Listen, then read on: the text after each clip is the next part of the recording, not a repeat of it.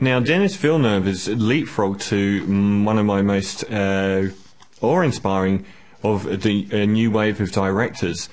He came to prominence in 2010 with Incendies, which was an incredible film and a very powerful film, hamstrung by an awful ending. And it was about two people that find out they were Palestinians and they grow up in America and they find out the true heritage of their birth, and it all relates to the Middle Eastern conflict, but it over-eggs the ending and it kind of undermines the movie, but still stunning. And he then went on a run of really, really strong films. Prisoners was excellent, about a child being kidnapped, Hugh Jackman's child being kidnapped by a pedophile. And Jake Gyllenhaal was a policeman in it. And that was a really hard-hitting film. Did very well at the box office, considering how bleak and how dark it was. And it was nearly pitch perfect. It was really good. And then he did film Enemy, also with Jake Gyllenhaal in dual roles, as somebody that finds out that they have a doppelganger who's in a movie, and he finds out that there's this actor out there in the world that is exactly the same as him in every way. And that was one of the most challenging art house projects I've seen. It was an incredible film. Reminds me a little bit of the Scarlett Johansson one. I can't remember the name, where she goes around Scotland in a van picking up men, which was incredible as well, but also very obtuse and very hard to sort of fathom. But it was an amazing film, and I did talk a lot about it. One of my favourites of the year last year.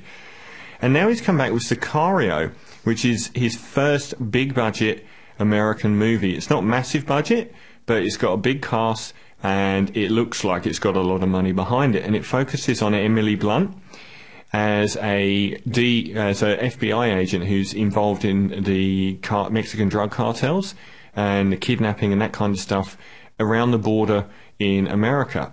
And she stumbles across a house with lots of bodies in the wall, and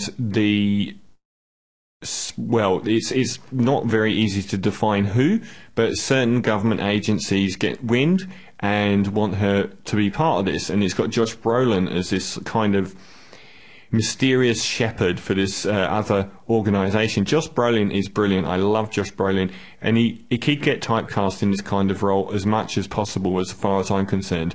He was magnificent in Inherent Vice as exactly the same kind of laconic cop that he is here as well. He's very funny, very wisecracky, and very, very laid back, no matter what monstrosities are happening.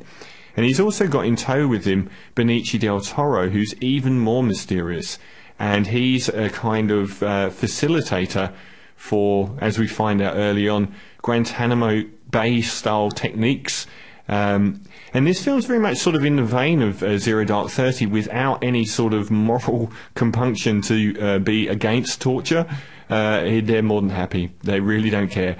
And basically they're hunting down a particular leader of the Sinaloa cartel. The Sinaloa cartel in Mexico is the one El Chapo, the one who's just escaped from jail for a second time, is the head of. And I'm assuming that all of the people that they mention here are fictionalized.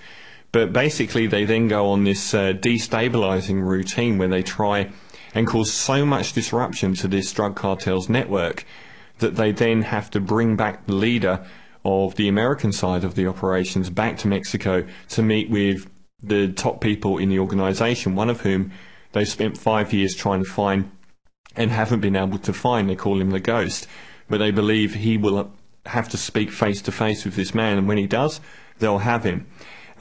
It's an action movie, but one with a great deal of intellect and intelligence.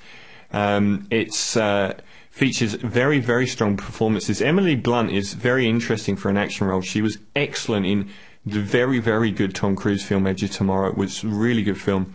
And she was excellent in that. And she's like perfectly beautiful, but in a way that you can take or leave. So she's very good for these kind of roles. I always thought Angelina Jolie was an excellent action star in the terrible Tomb Raider movies and the much better Salt. But it's hard not to notice how she looks. She's just one of those people that you just continually notice how she looks. Emily Blunt, it can be there or it cannot be there, but she's a great lead in this film. I loved Josh Brolin in this film, and it's possible Benicio del Toro, in a very broad recreation of his role in Traffic, another film that definitely influences this film, could be up for an Oscar again. He creates a very interesting characterization of a very malevolent yet internal character. And there's this battle between Emily Blunt, who's this idealist, Josh Brolin, who just doesn't care, just wants to get things done, and Benicio del Toro, who's driven by personal angst.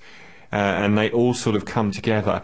And the action sequences are fantastic, really, really good, brilliantly shot, very tense.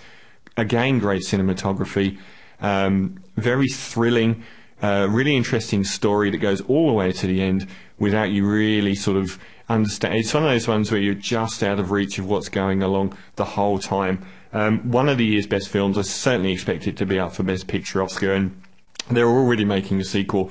Denis Villeneuve, great work as a director again, and this time broadening out into a sort of multifaceted widescreen palette, which he hasn't really done before in such a big project. So really good film, very exciting and definitely worth watching. I'll give it a 9 out of 10 as well for Sicario. So two of my favourite films of the year, after reviewing Inside Out recently and saying it's the only film I think I've given a 9 to this year. That might not be true, but